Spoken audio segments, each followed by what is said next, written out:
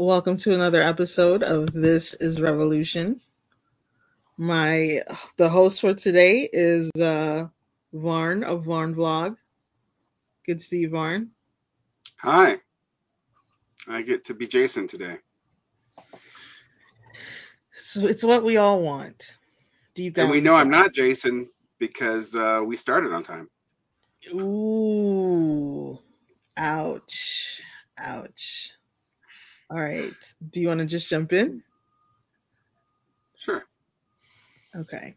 Today we have Ben Fong, Benjamin Fong, as we have it written out here. He is the host of a new podcast from Jacobin called Organized the Unorganized. And we're going to bring him in so he can talk about it. Hi, Ben. How's it going? Hey, how's it going? Thanks so much for having me. Good to see you. You too. Thanks. Well, you can't see me. Hello. All right. Farn, we both Hi, listened to and it. so Oh, sorry. yeah, we both listened to the current episodes available of Organizing Disorganized, this podcast that you have begun with Jacobin, and um, I guess I wanted to ask you a little bit about why talk about the history of the CIO right now?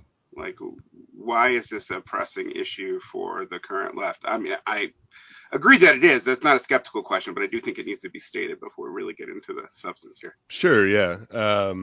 If we're looking for a kind of historical precedent for organizing millions of private sector workers in particular into the labor movement, there's really one time to look to.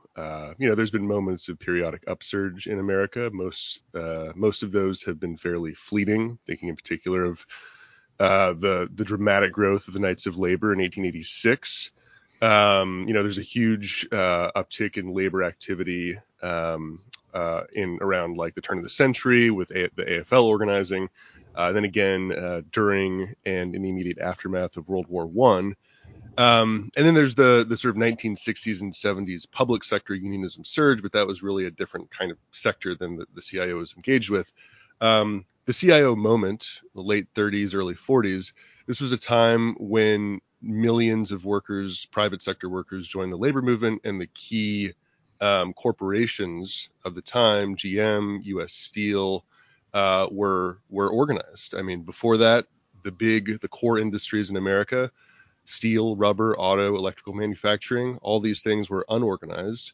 And very quickly, in the space of a few years, those sectors became almost 100% unionized, and that had knock-on effects for other industries and raising wages and, creating like what we know as the prosperity of the post-war period. It's a little worse today, actually, than it was then. Public sector unionism was not yet legal, and so the 10%. So, in the 1930s, before the Great Depression and the CIO, union density was around 10%, but that was 10% private sector, which is kind of a better situation than we're in now. Today, private sector union density is down to about 6%, I think. We're about to get the latest BLS numbers in a couple days now, and as exciting as 2023 was in terms of labor activity, I wouldn't be surprised if that number is more depressing than we'd like to think it would be. I think there's a lot of similarities there, a lot of differences as well. And in any event, if we're looking for inspiration for the present moment, I think it's the best time to look to. I think your reason to be skeptical in the numbers from the Bureau of Labor Statistics is actually pretty sound. The last couple of years, we've seen a lot of uptick in labor actions.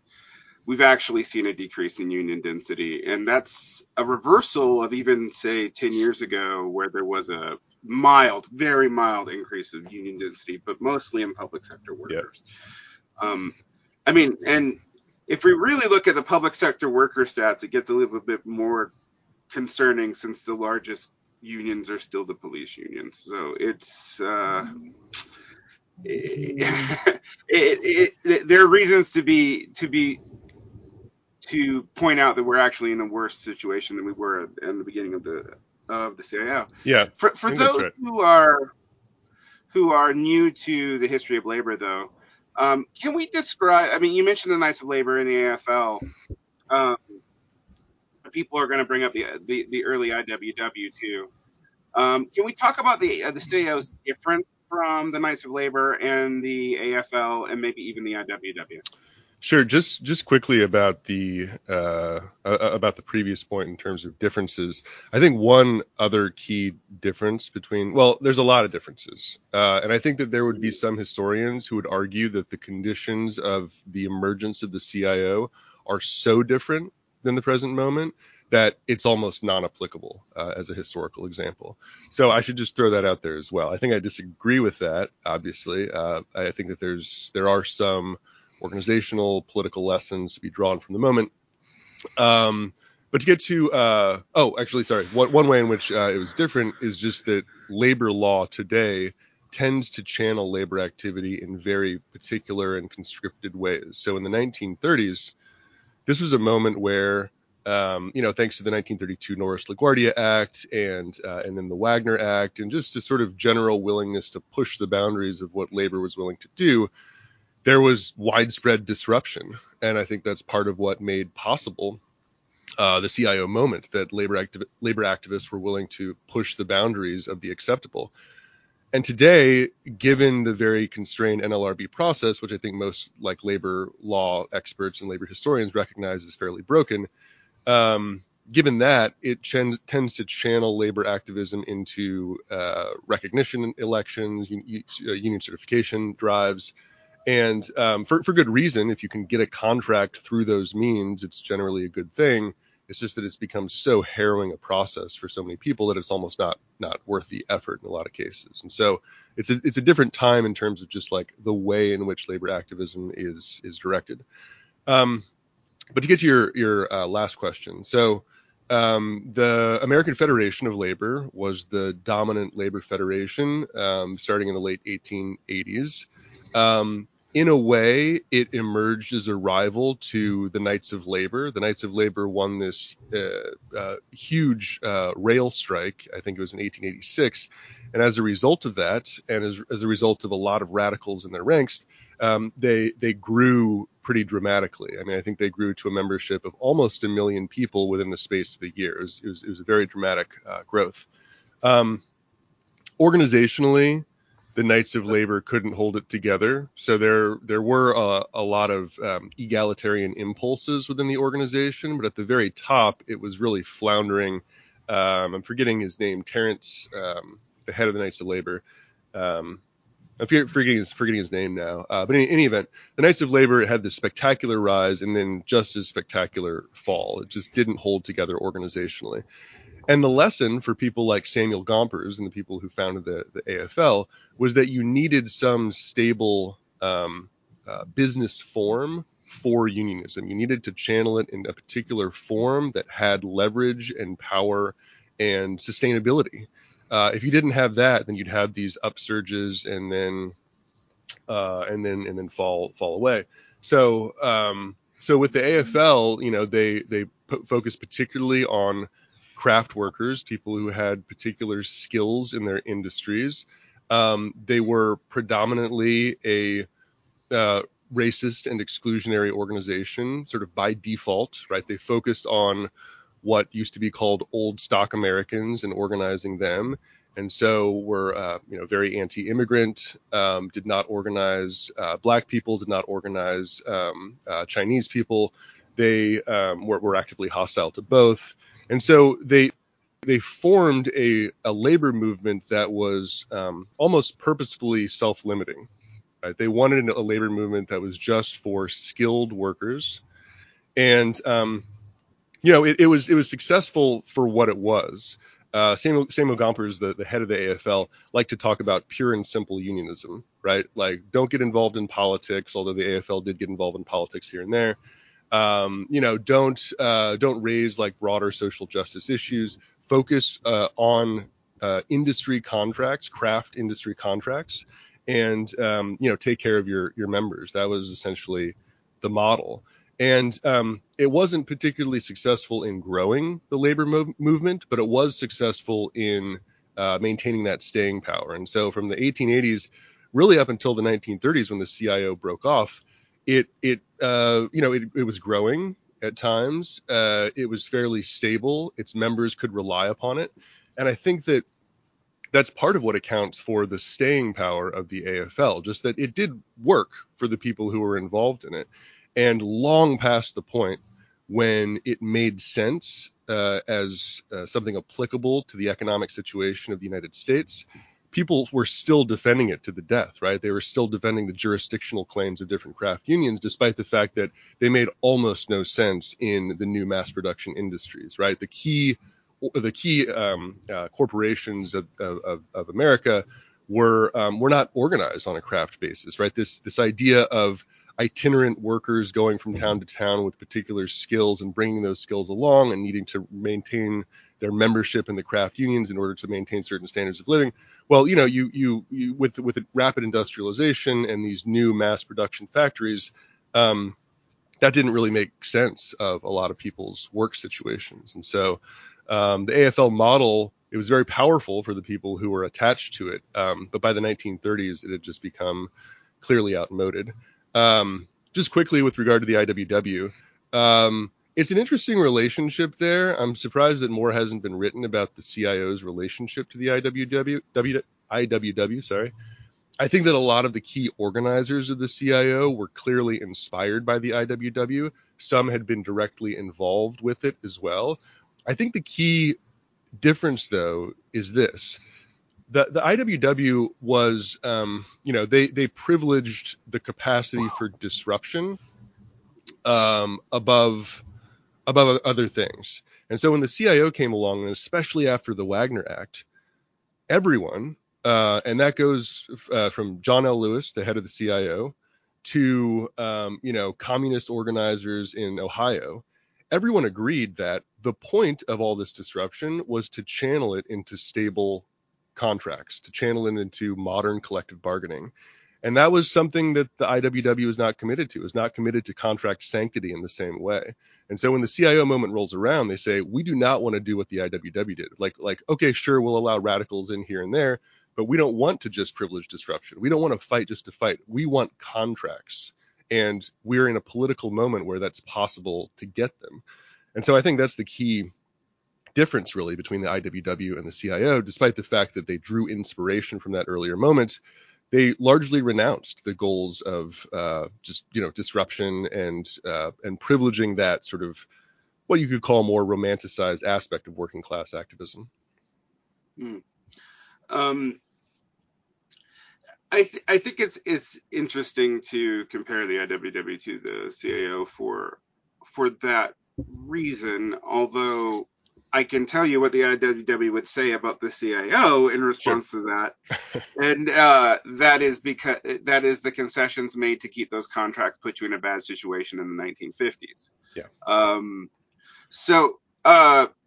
But I think it's important to note how many people involved in the CIO kind of came out of the IWW, and a lot of them came through the explicitly communist organization around the TUEL and the TUUL. But I think it's also interesting to talk about labor law. You made a point about the AFL and the craft union structure. I think people don't often understand craft and guild unionism today. Yeah. We understand guild unionism a little bit because we know how the electricians unions work, etc. But the crafts within the industry and the problems of that, I think, were kind of made obvious again in the railroad situation, about 2 years ago, because for reasons having to do with national industry and national security, railroads are exempt from the National Labor Relations Act. Yeah. And so they are still organized along AFL lines, not along, later lines of the CIO and post-Wagner Act kind of situations. And that is clearly a problem. It really weakens their ability to act. So I think that's a crucial point, and for people who don't know why it still matters today, well, that's one of the reasons. So, can we talk a little bit about John Lewis in the CIO's rise? Like, what role did Lewis particularly play? How did they really start to split from the AFL? And you know, what was there? How were they able to leverage the situation in the 1930s in the way that other groups were just not able to, including other groups that we mentioned, like the IWW and the TUEL? I'll come back to Lewis in a second. I just want to make a quick comment about craft unionism, Hmm. because I agree. I think that the reasons for and limitations of craft unions are not always appreciated for what they are, and especially in the first episode. And this is something that a lot of my guests emphasize. Just to be clear, the podcast is not much of me. It's mostly labor historians and experts who I've interviewed. It's archival clips, it's songs, and so it's a lot of different perspectives put into one podcast. And one thing a lot of people emphasize, actually to a degree that kind of surprised me, was the respect they had for the craft model. They said that it made a certain sense, and that if you're just being sober about what works for organized labor, you have to recognize that particular skills, are a key source of leverage. And what happened with the organization of mass production industries is that a new point of leverage, a new sort of complex network of points of leverage, came about that could be taken advantage of. And so the CIO was very smart about thinking about, okay, these mass production workers, right? They don't have any particular skills. Yes, it's hard work, but you're not just dealing with like tool and die makers who are very skilled people. You're dealing with people who, you can retrain within the space of a week or so, and so who are fairly dispensable. Well, that doesn't offer you a lot of power in the labor market, right? And so they had to understand the particular ways in which these new industries were put together so as to have what was called, by a lot of people, power at the point of production, right? The ability to shut things down so that like the factories couldn't run. Well, in a deindustrialized economy, you kind of lose that power, the disruptive capacity, occupying factories and whatnot, shutting things down at your workplace. It's not quite as impactful, especially if you're not targeting things like the motor facilities at GM and whatnot. Um, Skill, by contrast, offers a pretty reliable source of power. If you have skills, it is really tempting for labor people to focus on that and that alone. You still see that, like in the disjunction between healthcare unions and nurses unions, right? Nurses unions are very protective over nurses. Nurses are extremely valuable, of course, and that's why they have that power. But the NNU, it's essentially a craft union, right? They operate along craft models. They think that the people who are their members have power because of their particular skills in the labor market, not because they can shut things down at the point of production. And so that tension is still very much with us. But I think it's a legitimate one, right? Like if you're not going to be able to shut things down at the point of production, if you're not able to, occupy Chevy plant number 4 and shut things down, well, you need to have some other point of leverage. And I think that underlying logic of craft unionism will never go away so long as people have certain skills that can be exploited in that way. All right, sorry, long digression about craft unionism. John O. Lewis, he was the head of the mine workers union for a long time. He was generally recognized to be a dictatorial and autocratic guy. He did not run a democratic union. He was brutal in the 1920s. A lot of the people who came to work for the CIO later, he had kicked out of the mine workers in the 1920s. He was, as basically all of my guests said, he was interested in power and power alone, and was very effective at wielding it. And in the 1920s, because of various changes in the economy, one part of the coal industry, the bituminous coal industry, was dying essentially. There were lots of changes that weren't really conducive to the mine workers organizing in the 20s, and so in addition to being autocratic, and yeah, I mean just really brutal within the union was also shrinking, and so by the time the Great Depression hits, the UMWA is really decimated. This all changes in 1933.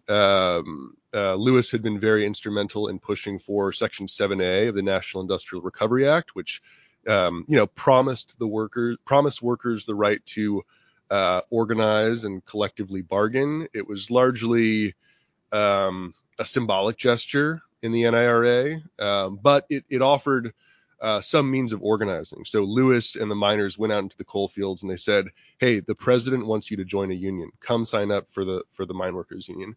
And by and large, they did. And thanks to the NIRA, they organized the 1933 coal contract, which covered most of the industry. It was the coal code was something they had sought basically since their founding in 1890. And they won it, and all of a sudden the UMWA was huge. It was like 600,000 members, and that changed things. And Lewis said, "Look, like everyone should be doing this right now. This is a completely unique political economic situation. We've got this radial crisis in the Great Depression, and we've got an administration that is not great, but they're at least willing to listen, right? And they understand the need for some kind of broad changes. And liberals are different than they were today. They were more like plugged into reality. They understood that industrial capitalism had its failings, and so they were open to unions in a way that they hadn't been before." And Lewis took advantage, and he was still an autocratic guy. He was still a pain to deal with, but he recognized the moment and he broke away from the AFL in 1935. It was actually a fairly dramatic break. He supposedly jumped over a row of chairs on the floor of the 1935 AFL convention to punch the Carpenters President Union in the face. And then formed the CIO, and they began organizing rubber, auto, steel, and succeeded remarkably in a very short amount of time. So there's two themes that come up to me as we're discussing, and I think we're going to be torn between talking about now and talking about the past, and that's also part of the nature of your podcast. Yeah. But I wanted to zoom in on your point about craft and guild unions, because one of the things I think that you make one of the points that you make that is hard for us to see how to deal with today is the implications of decentralizing, deindustrializing, and even franchising the workforce, and the way guild unions are able to leverage that. So the carpenters union, the electricians union, etc. For those of you who don't know, guild unions and craft unions are not exactly the same thing, but they're very close. So and when we think of unionized workers today, and we're not thinking about government workers, that those are the people we think about for the most part, unless we are going back to 50s hard hat nostalgia. There are interesting exceptions, though, and some of them are in a kind of liminal space, such as the auto workers unions, which is a broad scale industrial union in the past. But some might argue today that actually the shift in auto production means that they may be a little bit closer to a craft union than we'd like to admit, because it is somewhat skilled labor. It is a smallish industry. If you look at the broader movement of the UAW, the UAW's just base of what it can organize is smaller, and it realizes that. I mean, that's part of why it got into things not related to auto production, such as TAs. But I think I think studying the history of the CAO then does present us with an interesting problem when we're talking about workplaces today. Like the big union struggles of the past 10 years have been Amazon. Okay, so that does kind of look like a factory. Starbucks, which absolutely does not. And the resurgence of teachers' unions in red states, and nurses' unions and nursing union strikes. Those both interestingly do and don't follow the kind of CAO model. And the part I say where they do is that hospitals, schools, police stations are still fairly centralized workplaces, as opposed to, say, Starbucks, which is, when you're dealing with a Starbucks contract and a local, you might be dealing with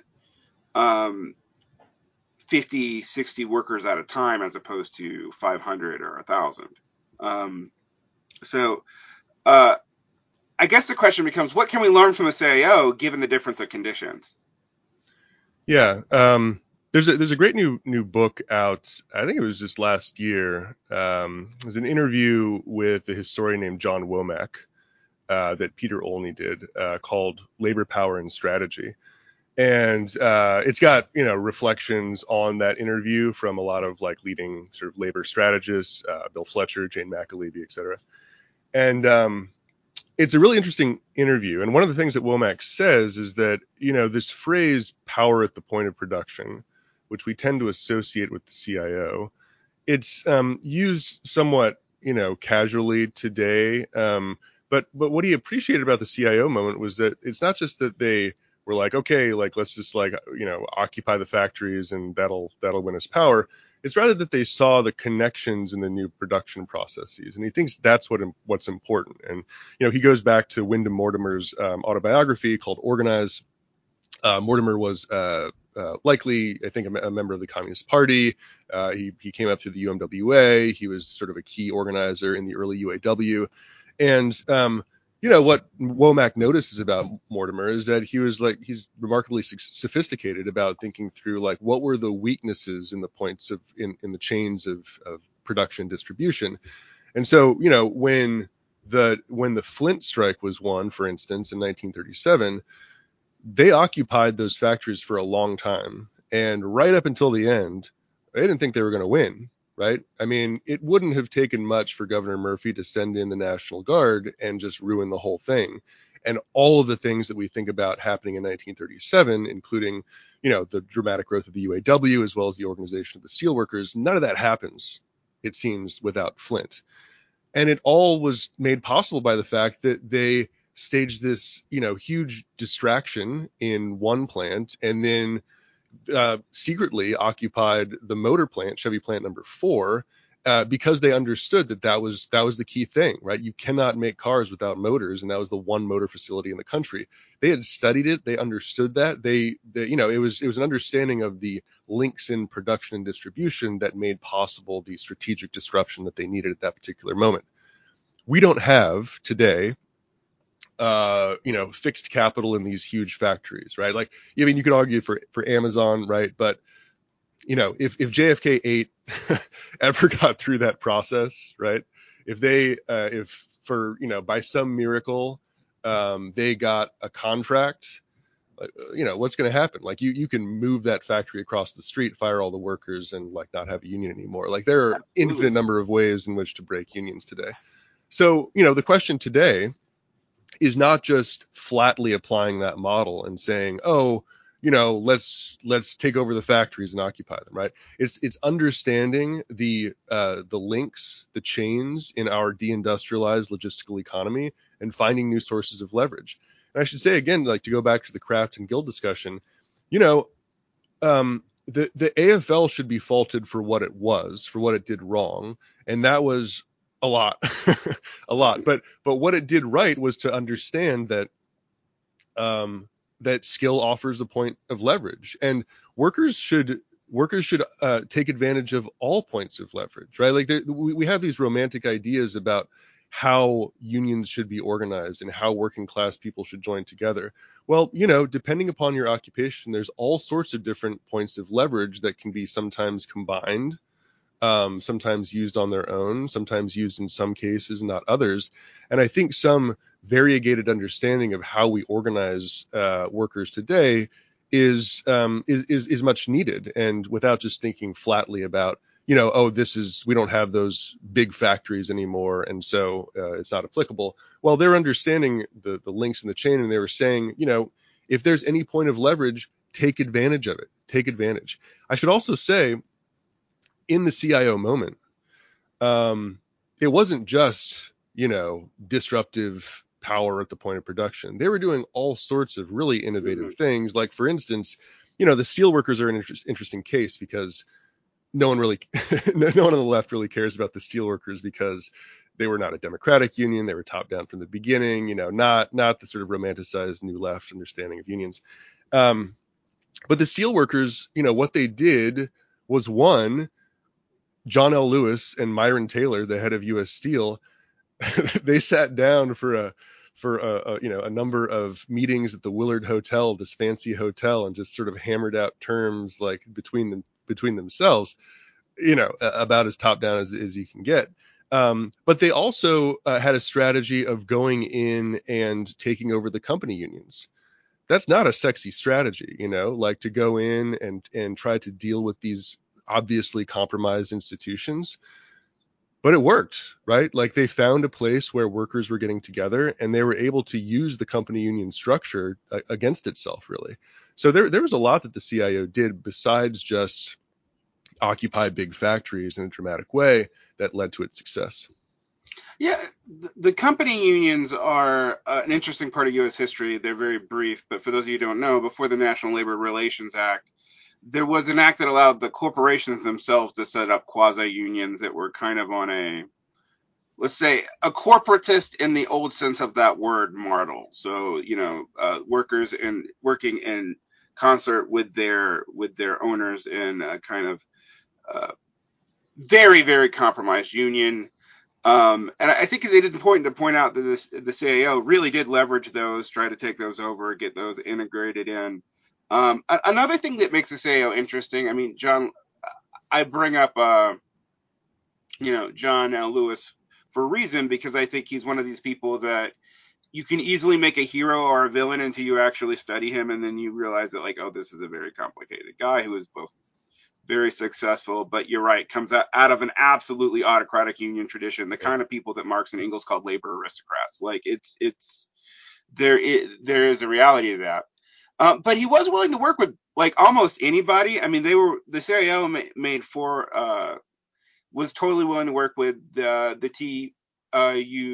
TUEL, which for people who don't know, that was an explicitly communist orientation. Yeah. And Lewis was not particularly sympathetic to communists. Like it was not, he just seemed to have an everything in the kitchen sink strategy to to getting the CIO to have a mass base. I mean, but I was going to ask you, so there's that element of the CIO. There's also its kind of complicated relationship to U.S. labor law, because it seems to me that Lewis being able to really break with the AFL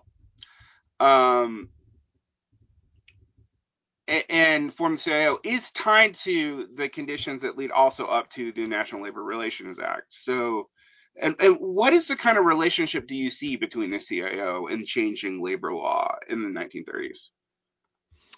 Yeah, I mean, just real quickly about Lewis. I mean, he was an asshole start to finish. There's like no two ways about it. Like even when he was the champion of labor, he was being awful behind the scenes. And he was actually like quite, I mean, I think that when we think of like good union leaders, we think of, I don't know. I mean, someone like Harry Bridges or someone. I mean, someone who, understood, understood what it was to be a union leader, but like still felt himself part of the rank and file, like that kind of thing, right?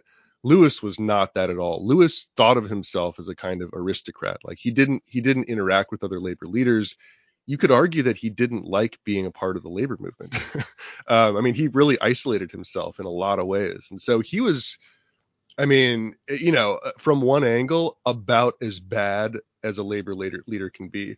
And I think that we just have to like live with that contradiction that like, despite that fact, he was still able to see an opportunity at the right moment. So I think it's a sort of model lesson in not overly vilifying certain people, because you never know like when someone's going to see a particular opportunity. And Melvin Dubofsky, who's written along with Warren Van Tyne the definitive biography of Lewis, he said from start to finish, Lewis was interested in power. In the 1920s, he did about as good as he could, right, in a dying industry, with new welfare capitalism that was sort of like cutting into like union gains. Like it was, it was a failure, but you don't necessarily need to blame him given the conditions. And then in the 1930s, he saw a completely new situation and he took advantage of it, because he was interested in his own power. So, it's good to see these things as contradictory and mixed rather than romanticized. I think you're right about that. So the relation between uh, labor policy, labor law, and the moment. I mean, I think it's best to see those two things, in a sort of dialectical progression, right? It wasn't just that one made possible the other, but that there was a kind of interplay, that there was a figuring out of what kind of thing would work for the present moment, given what was going on in, disruption and organizing and whatnot. And so,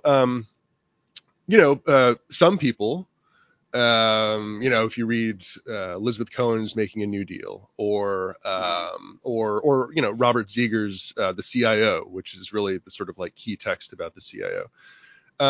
You read them, and a lot of importance is accorded to the National Industrial Recovery Act, right? This, what was ultimately a flawed corporatist attempt to rein in big business practices, right? Had this one section 7A, that said, oh, we recognize the right of workers to form unions of their own choosing. It wasn't, it didn't really have teeth. It wasn't enforced in such a way that like actually gave most workers unions. But it was an inspiration. And again, Lewis, Sidney Hillman, and David Dubinsky and the garment workers unions, they all said, look, this is an opportunity. We can go out and say, for the first time in a while, seemingly, the government is saying, go for it. Yeah, now's the time. And they took advantage of that, I think, quite well. And so from one angle, you could say, oh, somewhat unintentionally, this policy made possible new union organizing. Well, some people also say that what was going on in the early 30s, sort of like unemployment marches, lots of other sort of forms of disruption, the sort of nascent beginnings of the sit-down strike, it was that disruption, and of course the radial crisis of the Great Depression, that spurred Roosevelt to add Section 7A to the Recovery Act. And so, from one angle, it's the organizing and disruption that led to it. From another angle, it's the policy that made possible new organizing. And I think it's both really. It was a dynamic situation. It was a fluid situation. So the Wagner Act, which really, sanctified collective bargaining, it's still with us today, albeit in, dramatically reduced and constraining form. That was passed in 1935. And almost right away, the big companies said, we're not going to obey this. This is ridiculous. This is unconstitutional. We don't have to, go through this sort of government-led process of recognizing unions. We're not going to recognize them. They also started a whole bunch of new company unions as well. They're like, we can contain this. It's not a big deal. And so it wasn't really until after the Flint strike and 37 that the Supreme Court finally declares the Wagner Act constitutional. Why was that? Jeremy Brecker, a labor historian who's I interview on the podcast, he says you'd have to get into the minds of the justices to understand why they finally declared the Wagner Act constitutional and very shortly thereafter declared the sit-down strike unconstitutional. But it's really difficult to see this broad scale change in the justice's opinion without looking to what was going on in the country. After Flint, the sit-down strike spread everywhere. Like the disruptiveness was everywhere. And so they looked at the Wagner Act and they said, this is a chance to stabilize things. This is a chance to channel this disruption into stable collective bargaining and stop all this industrial strife. So, I think it's dynamic. I think that the organizing led to the policy, and the policy impacted the organizing. And it really wasn't until the war, I would say, that things leveled out. With the War Labor Board and the CIOs buying into the war effort and willingness to sign no strike pledges and all this stuff. It wasn't really until then that things really evened out, and that dialectic, that sort of dynamic situation between law and organizing, that sort of stopped and settled into what we know as the post-war compromise. Yeah, thank you. I was about to use the D word myself. Uh, a word oft abused, but actually accurate in this case, in the sense that like you're dealing with situations that are informing each other, and to use more modern parlance, and feedback with each Yeah, other. Um, and I think with the CIO, you know, you have a dialectic of both success and reaction in a lot of the same actions. We talk about the Supreme Court. I mean, I think people often forget, maybe they don't forget now because it's becoming obvious again, how historically hostile the Supreme Court has been to yeah, labor, both post 1950s and pre 1935, really. I mean, and um, and I think you're right to point out that part of that is an attempt to de-radicalize labor, like, but it creates space for labor to actually operate and work and do more than just disrupt. Because, um, as anyone who's ever talked about trying to turn a riot into a political movement, disruption happens organically a lot, but doing something with disruption is actually kind of hard. yeah. So, um, I think that is a key thing to point out about the way in which the CIA operated.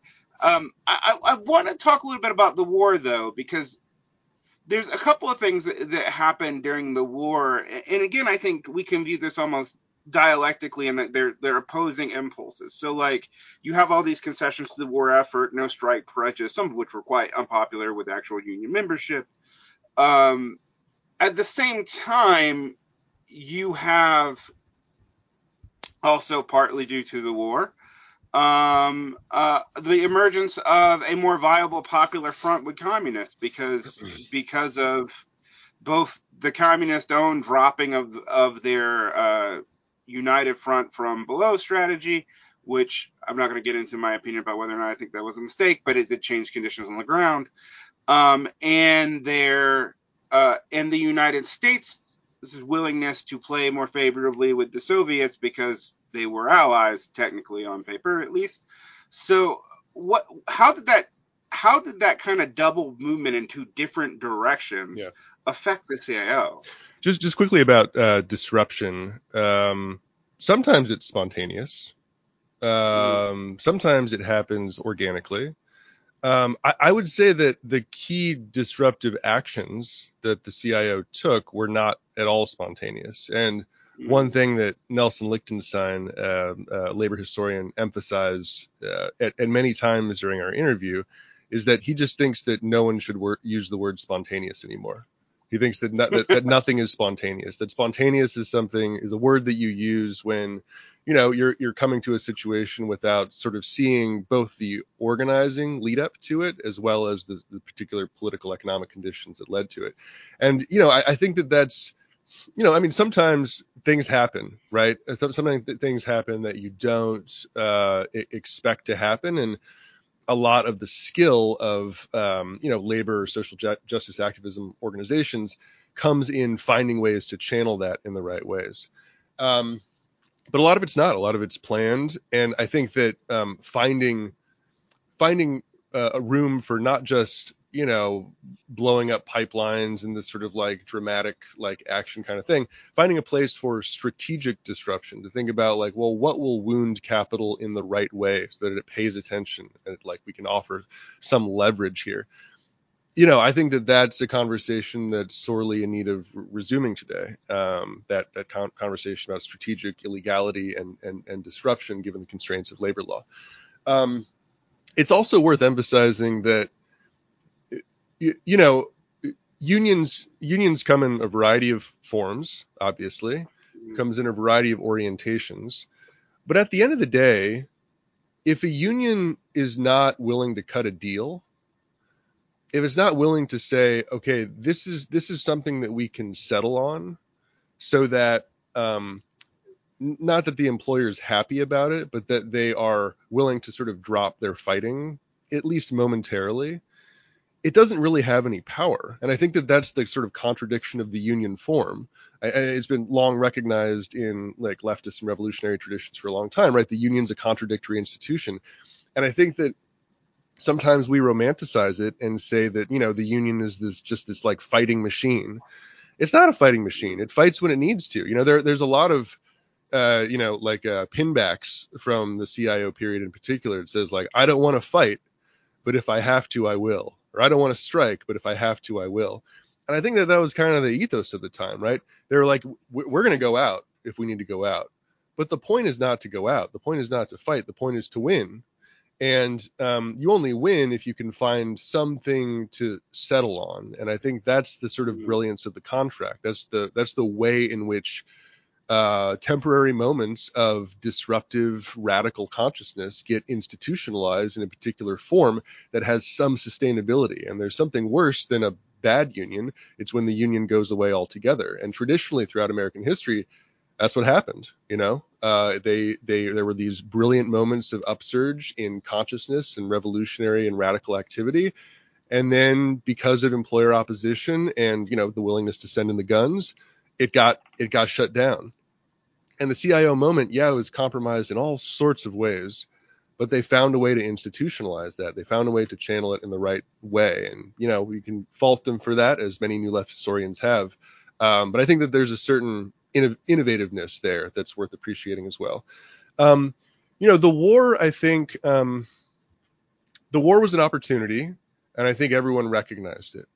Many CIO leaders, Lewis himself, but by the war, it's important to state Lewis was out of the CIO. So Lewis renounced FDR in the lead up to the 1940 election.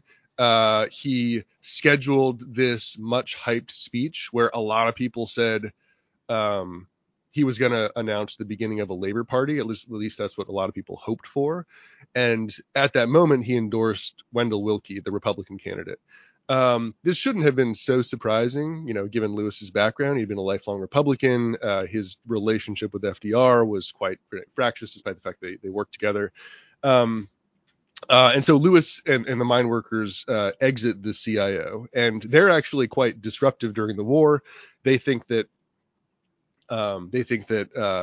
giving in to no strike pledges and whatnot is a huge mistake. You could argue that they were right about that because they won big contracts in the process, even though that they pissed everyone off in doing so.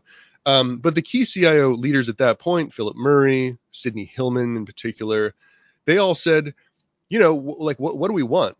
We want some role in determining government policy. And the War Labor Board, on which sat many CIO leaders, was an opportunity to do so, right? I mean, they believed in the cause first and foremost. They believed in fighting against fascism, and they saw that threat, and constantly, Lewis, Hillman, and others would say the best way to fight against what's going on in Germany and Italy is to have a strong labor movement. They noted that what was happening there involved the wiping out of the labor movement in Italy and Germany. And so they were saying, you want to fight against fascism? You want to fight this war?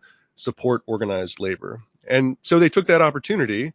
And you could argue that the ascendant period of the CIO really kind of ended in 1937 after Little Steel and, the Memorial Day Massacre, the failure of this really magnificent strike at the so-called Little Steel companies. That was a moment where Roosevelt kind of abandons organized labor. They lose the strike. In fact, a lot of CIO people are fired from Republic Steel and other Little Steel companies. And then the CIO kind of levels off, right? It had seemed like this giant behemoth, and then after Little Steel, it kind of just levels off, and it's kind of uncertain. Well, what changes the occasion, or what changes the circumstances? It's the war, right? It's a lot of people recognizing, we can't have this labor disruptiveness all the time if we're going to have war production. And so Ford finally capitulates to the UAW in 1941. Little Steel finally capitulates to the steelworkers in 1941. And so all of a sudden, industry and business, because of the war situation, are aligned in a way that they weren't before. And that promise of the CIO, the promise to deliver the end of industrial strife through stable collective bargaining, that seemed really appealing during the war when you needed to have, constant productivity. And so it was used. And so, CIO membership jumped dramatically during the war. But, it was also a time when things began to be constrained finally. And like I said before, this is when it leveled off. And so many CIO unions agreed to no strike pledges during this time.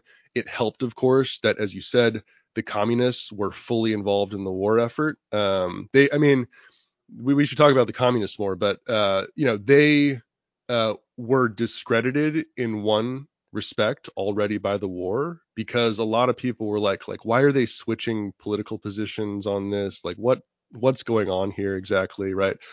A lot of people, and not just top CIO brass, like a lot of rank and file workers were like, what is going on with these communists in my union, right? They like have all these political positions that seem to like flip flop overnight. There's something odd here. But in as much as they were involved in the war effort, it was all fine temporarily. um but it certainly helped that the communists were for the war effort. It meant that all those CIO unions where the communists were active and influential, they were fully on board. And a lot of radical labor historians, Stoughton Lind perhaps most of all, has faulted the communists like pretty severely for having bought into this effort and not maintained their independence. And so it was a moment again where the CIO made huge gains, but it had become a fully um, you could say bureaucratized movement at that point. That spark, that energy, that ascendance, that dynamism of the early CIO, it was really muted in the war. And there was a huge strike wave right after the war, 1946. But it didn't have the kinds of effects that were desired. And in any event, it brought on a severe backlash in the form of Taft-Hartley in 1947. And that was really sort of like when things were muted. Yeah, I think emphasizing the feedback loops here is probably a helpful way to understand it, because you have this strike wave that's unleashed. It's kind of pent up during the war, right? Like it's really kind of backstriking, and there is also the development of a popular front with Wallace that seems to be concerning a lot of people. And the communist leadership here, I think there is also a kind of secondary fault that we kind of have to talk about, that with the communists, is that the communists started hiding their positions, probably partly in backlash to how all over the place they seemed in the late 1930s. Yeah. And so when at the state level you started leading up to the beginnings of what would become the Red Scare, Red Scare number 2 or 4, depending on how you're counting. It really was easy to accuse a lot of the communist leadership of hiding their positions because they had. Yeah. And so these two kinds kind of seem to play together. I wanted to talk to you though, during this time period, the CAO kind of has a dual nature where it's progressive-ish on racial integration and kind of seems to learn a little bit even from the IWW on like making sure you integrate black workers to some degree, confronting anti-black sentiment within the unions itself, particularly for example in efforts to support the Fair Employment Practices Commission. But they actually weren't particularly good at dealing with sexual discrimination, particularly during and right after the war. Yeah. How do you think that affected their viability and popularity at the time? Just quickly about the communists. So they did hold their cards close to their chests in a lot of cases, and that didn't help in building trust with other union leaders. It's oftentimes the case though that there. I mean, it's like with any political circles, right? There are people who are the firebrands and the card carrying members, and then there's people who are just sympathetic, right? Like I'm not part of a lot of organizations that I'm quite sympathetic to and talk to people in and whatnot. And in the case of a lot of CIO leaders, there was some fuzziness around this, but it's just in the sort of nature of like how political associations work. So Harry Bridges, for instance, who was branded as a communist throughout his life, like all these like deportation trials and whatnot, like he was the the one of the main guys targeted in the whole communist purge. It's not clear that he was ever a member of the Communist Party. A recent biography of Bridges by Robert Cherney, who I interviewed for the podcast, he comes to the conclusion that yeah, I mean, Bridges was friends with all these guys, right? He would consult with them. He was what was called at the time an influential within the party, and so they would consult him. The CP would consult him about stuff, but he never took orders from anyone, and he wasn't part of the party. And so part of the difficulty there is that yes, people weren't totally open about things, but that there was a fluidity that's not often recognized, right? It's like, oh, it's either a communist or not. Well, that's kind of giving into the whole anti-communist hysteria, this idea that like you're either one of them or not one of them. Mm-hmm. I think that what the communists could be faulted for, even more than the secretiveness, was the was the way in which they maneuvered within union locals. And that was a thing that pissed off a lot of people. So, again, a lot of times, you hear about the top CIO brass, Philip Murray in particular, who, in some stories only took the job of the head of the CIO after Lewis left on the condition that he could eventually kick out the communists. So there's that. But a lot of the times in amongst the rank and file, they'd see the communists, do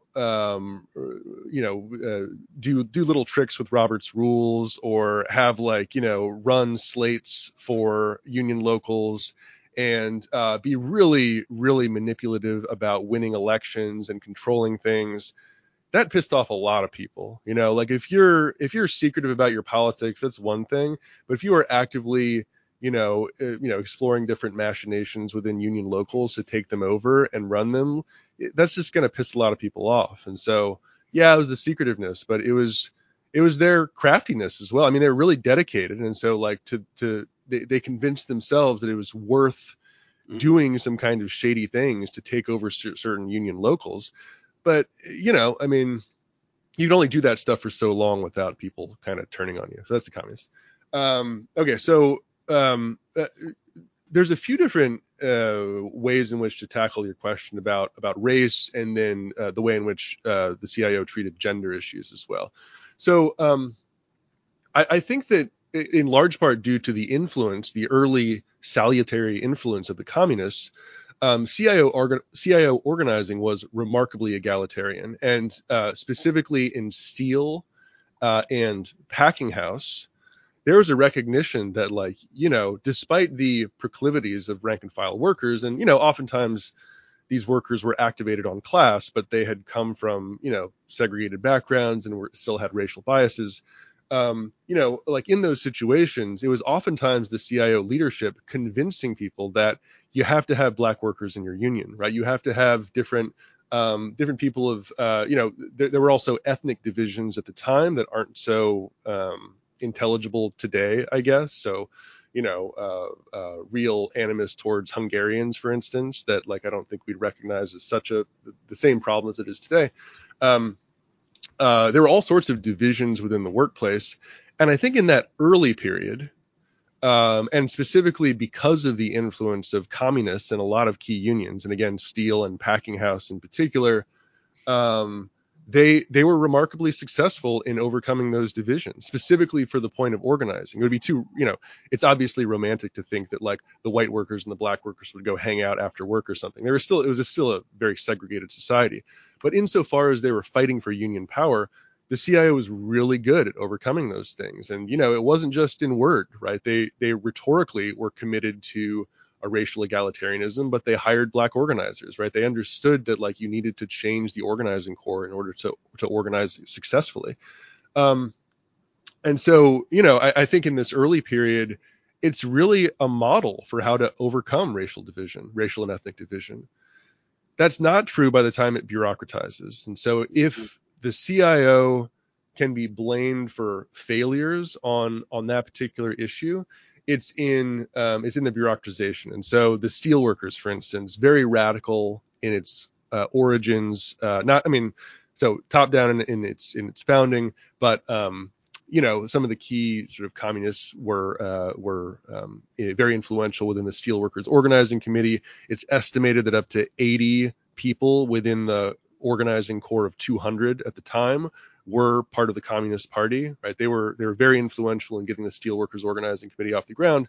Well, by the time that they have the United Steelworkers of America, it switches from an organizing committee to a union.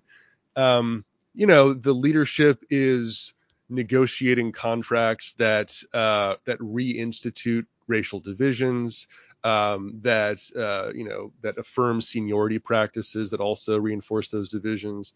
And so a lot of the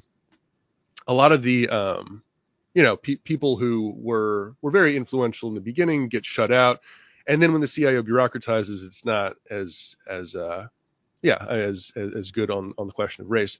On the question of gender, I would say that the CIO was never it understood in the early days that racial and ethnic division was a clear problem that they had to overcome. That wasn't the case with gender. They clearly privileged the male breadwinner.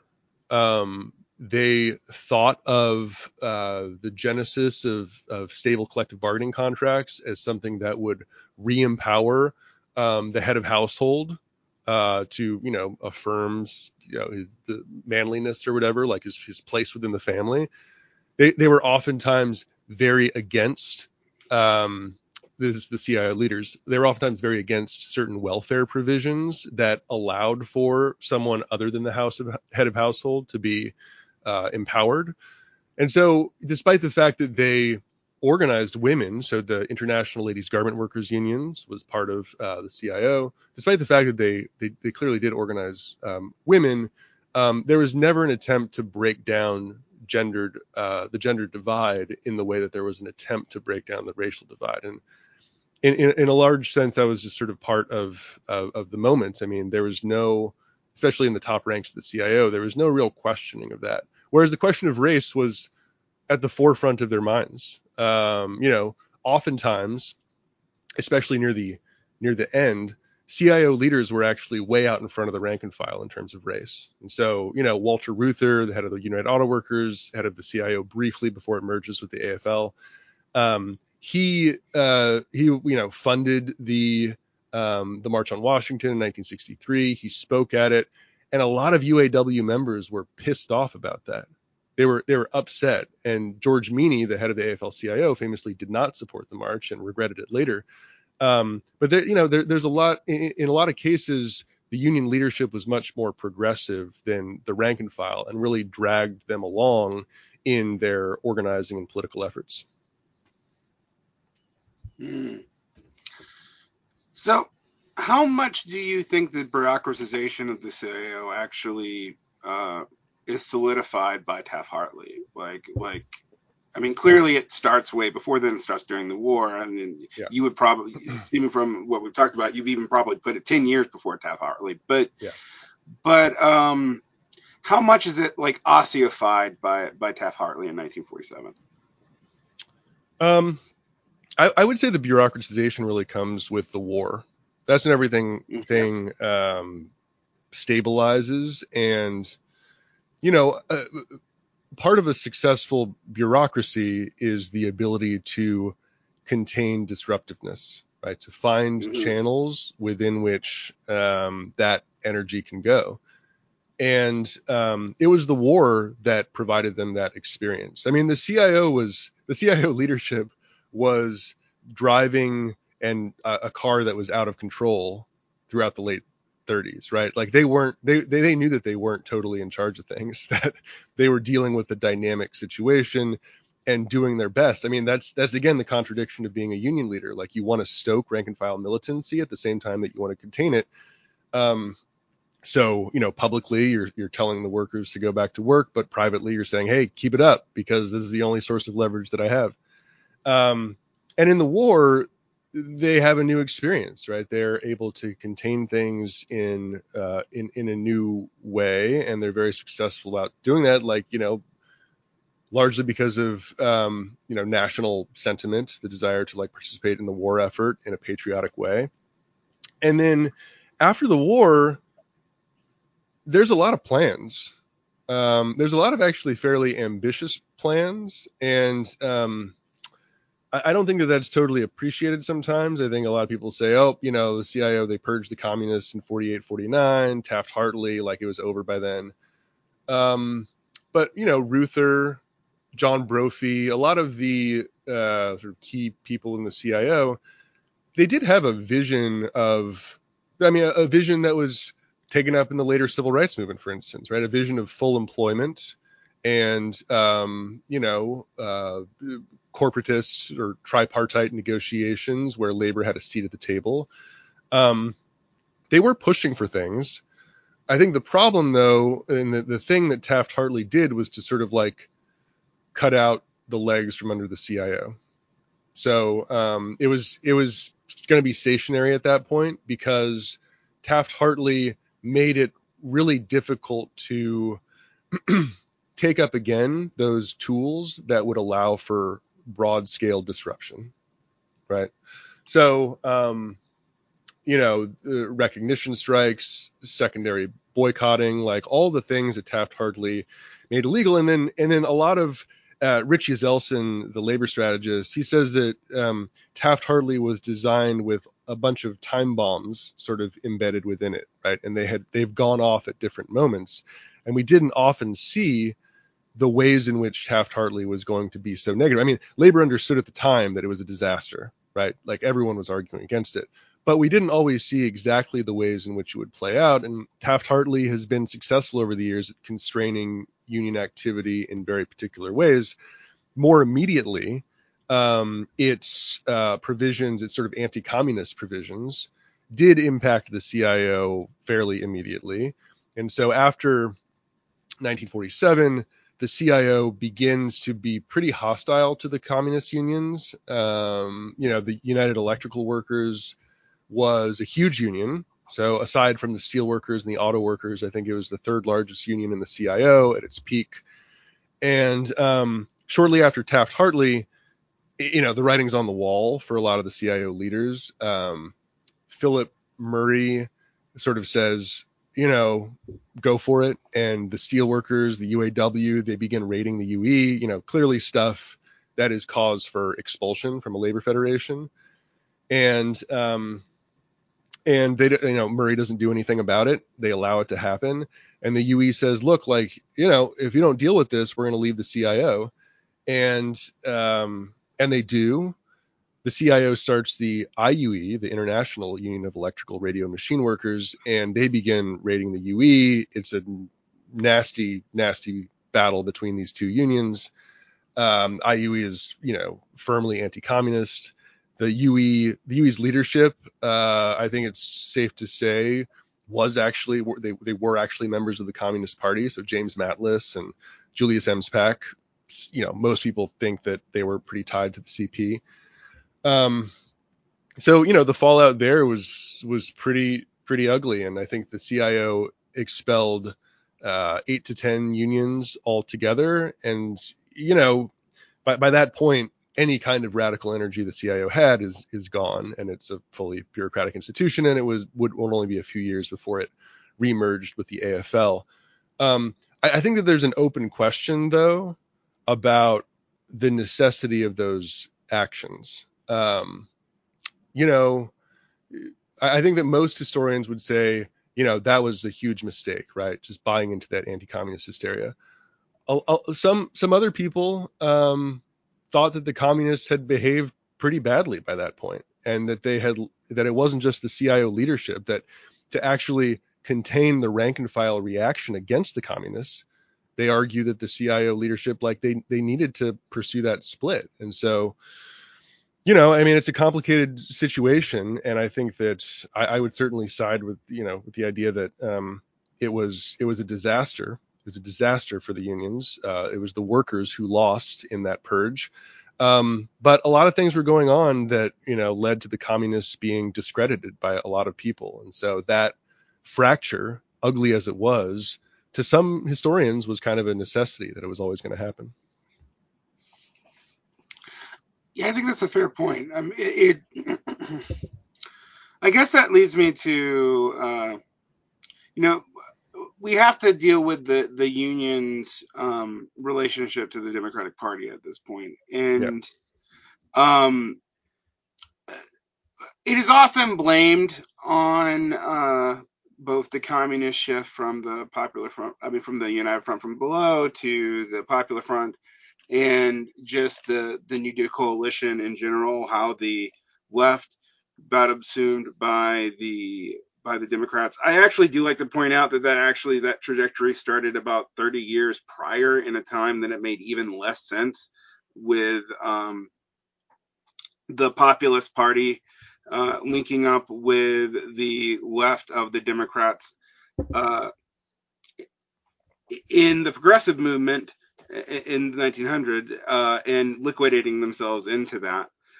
So it wasn't like the 1930s was the first time that happened, but the relationship of the Democrats to Taft-Hartley is something that I think is subtle, in that Truman vetoed it, but he also was the first president to invoke it.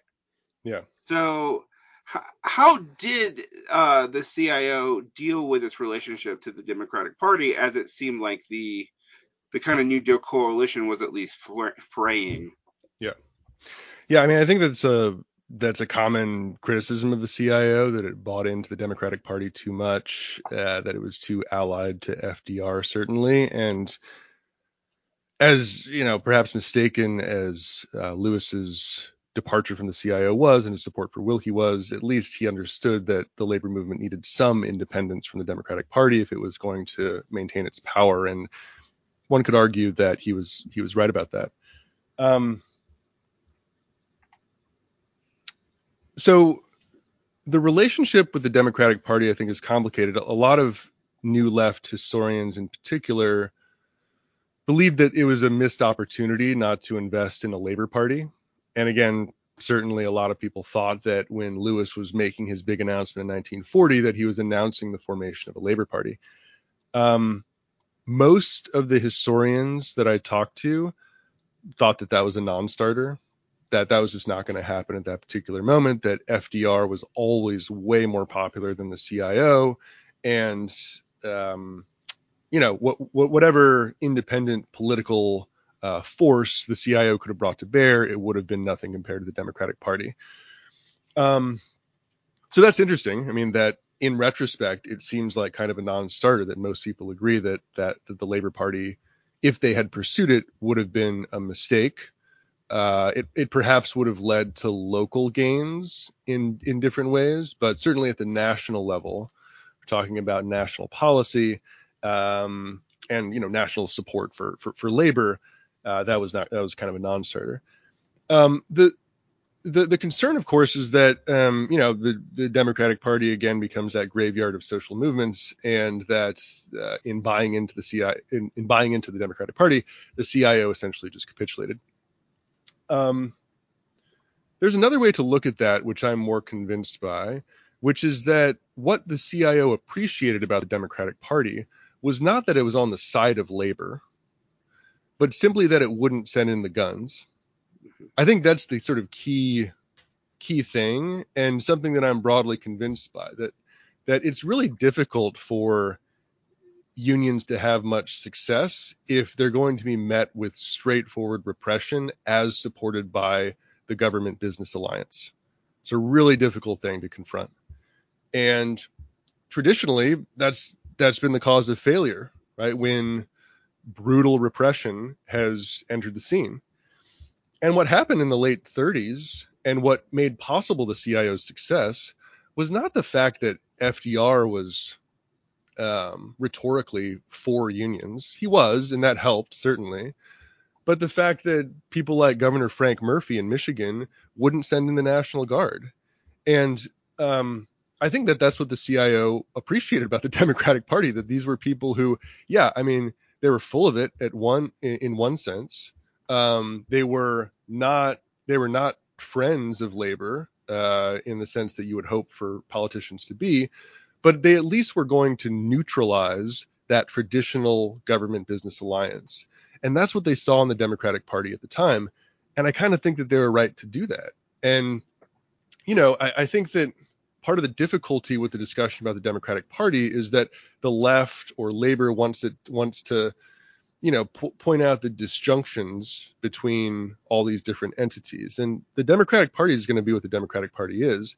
The question for labor is whether it's going to be neutral at the correct times. And I think that that's a much more sober approach to the Democratic Party than saying, oh, this liberal X, Y, or Z is a failure because of this or that. Yeah, of course, they're Democrats.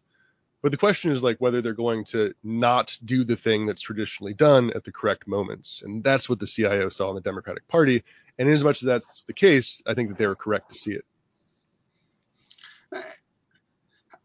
I guess my this is probably going to be my last question, but it is one about historiography of the labor movement. So how much of our understanding of labor is actually read through the political and cultural matrices of the times that we are writing about labor. So a lot of the big studies of the 1930s are written in the 1960s, and the nuances of the relationship to the Democrats, for example, well, that makes a lot of sense to focus on or to be really mad about in 1968. And it also makes sense in the 1970s when you look at how much of, for example, the discretionary budget of unions are going into lobbying specifically the Democratic Party.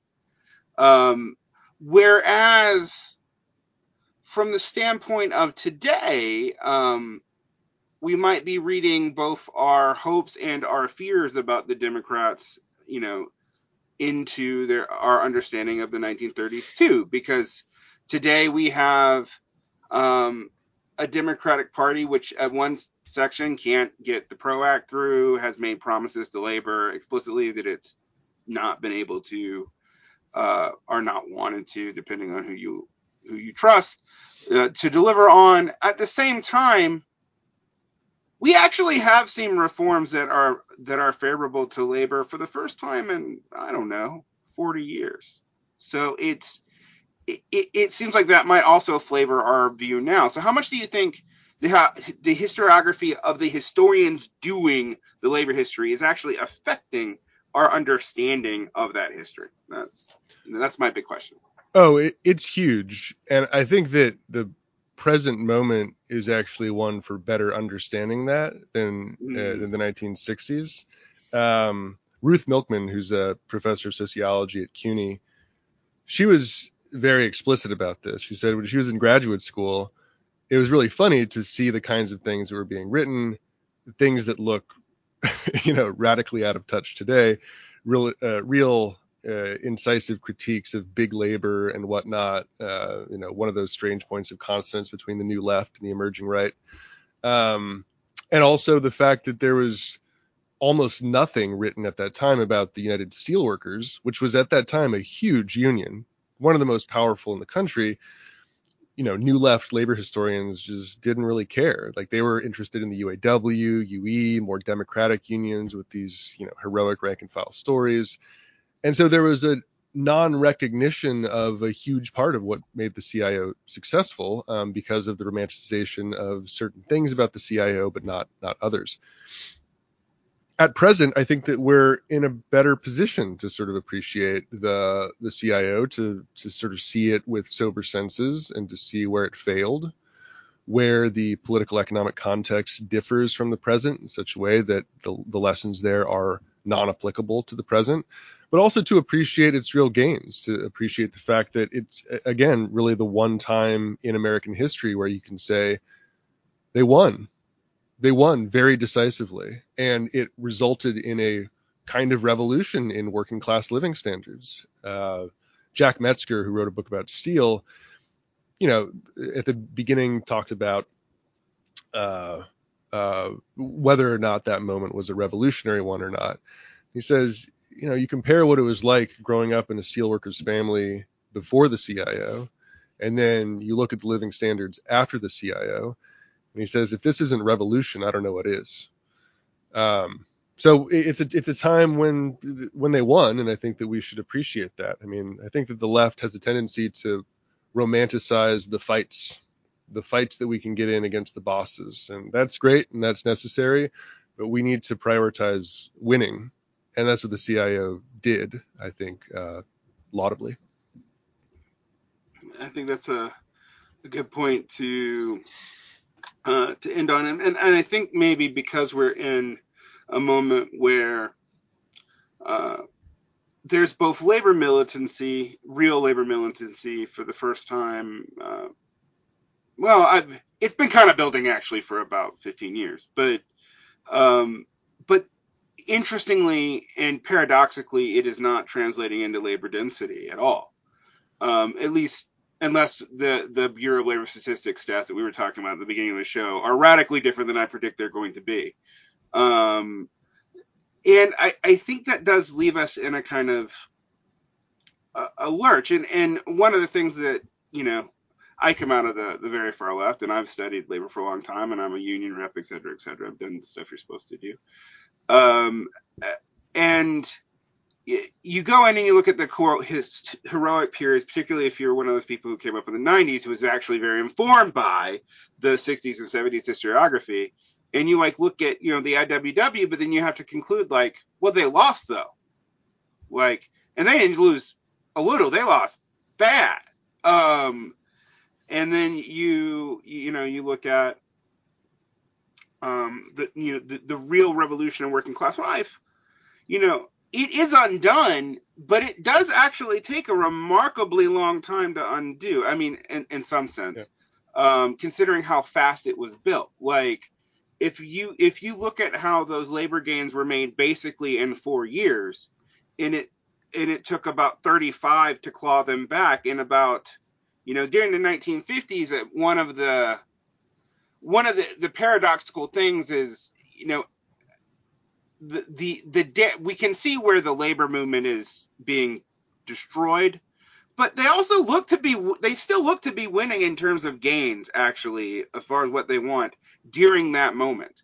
And that is a paradox that we often forget now.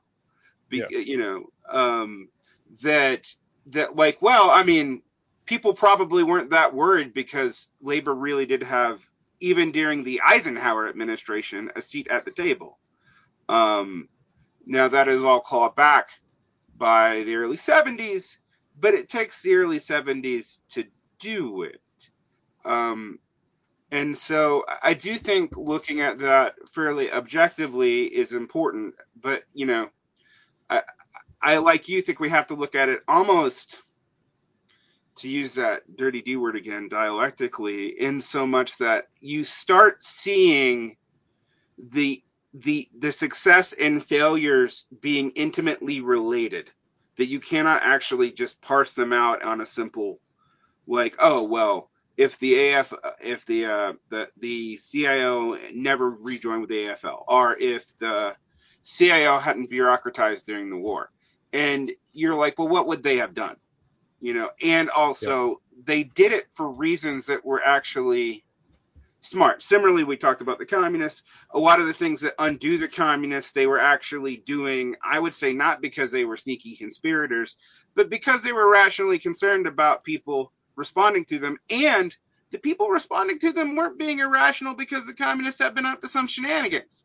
Yeah. So it's when you look at it more that way, maybe you can form a more realistic systemic view. Although I will say it does make me feel like the next 5 to 10 years are pretty do or die for the U.S. labor movement. Yeah, no, I think that's right. I don't find dialectic to be a dirty word. I guess if you're using a lot of cocaine, maybe it can be, but otherwise it's fine. On the question of historiography, it's a good one, and I do think that we're in more sober moment for the appreciation of the CIO. Is sort of part of why I wanted to do the podcast, just to bring on, well, I mean, part of it was just to capture the voices of an elder generation of labor historians who you don't hear from much anymore, and that was a huge, get, I think, to be talking to people like Melvin Dubofsky and David Brody and whatnot. But part of it is, I think, that we can, we're past that 60s New Left moment that's overly critical of the CIO in a variety of ways, and can appreciate its gains much more. I think actually, we're not yet at the moment where we can appreciate with sober senses that post-war period and the miscues and also successes of what happened then.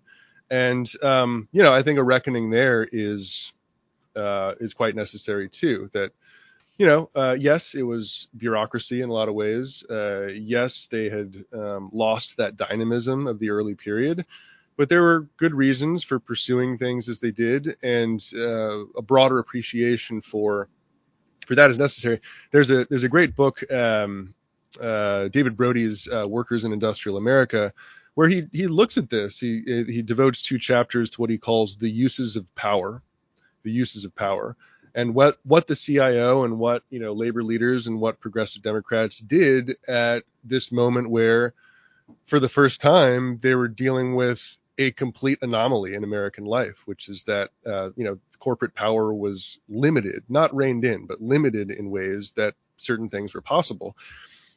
It's certainly not the present moment, but I think soberly understanding what they did right and what they did wrong, that's still to be done as well.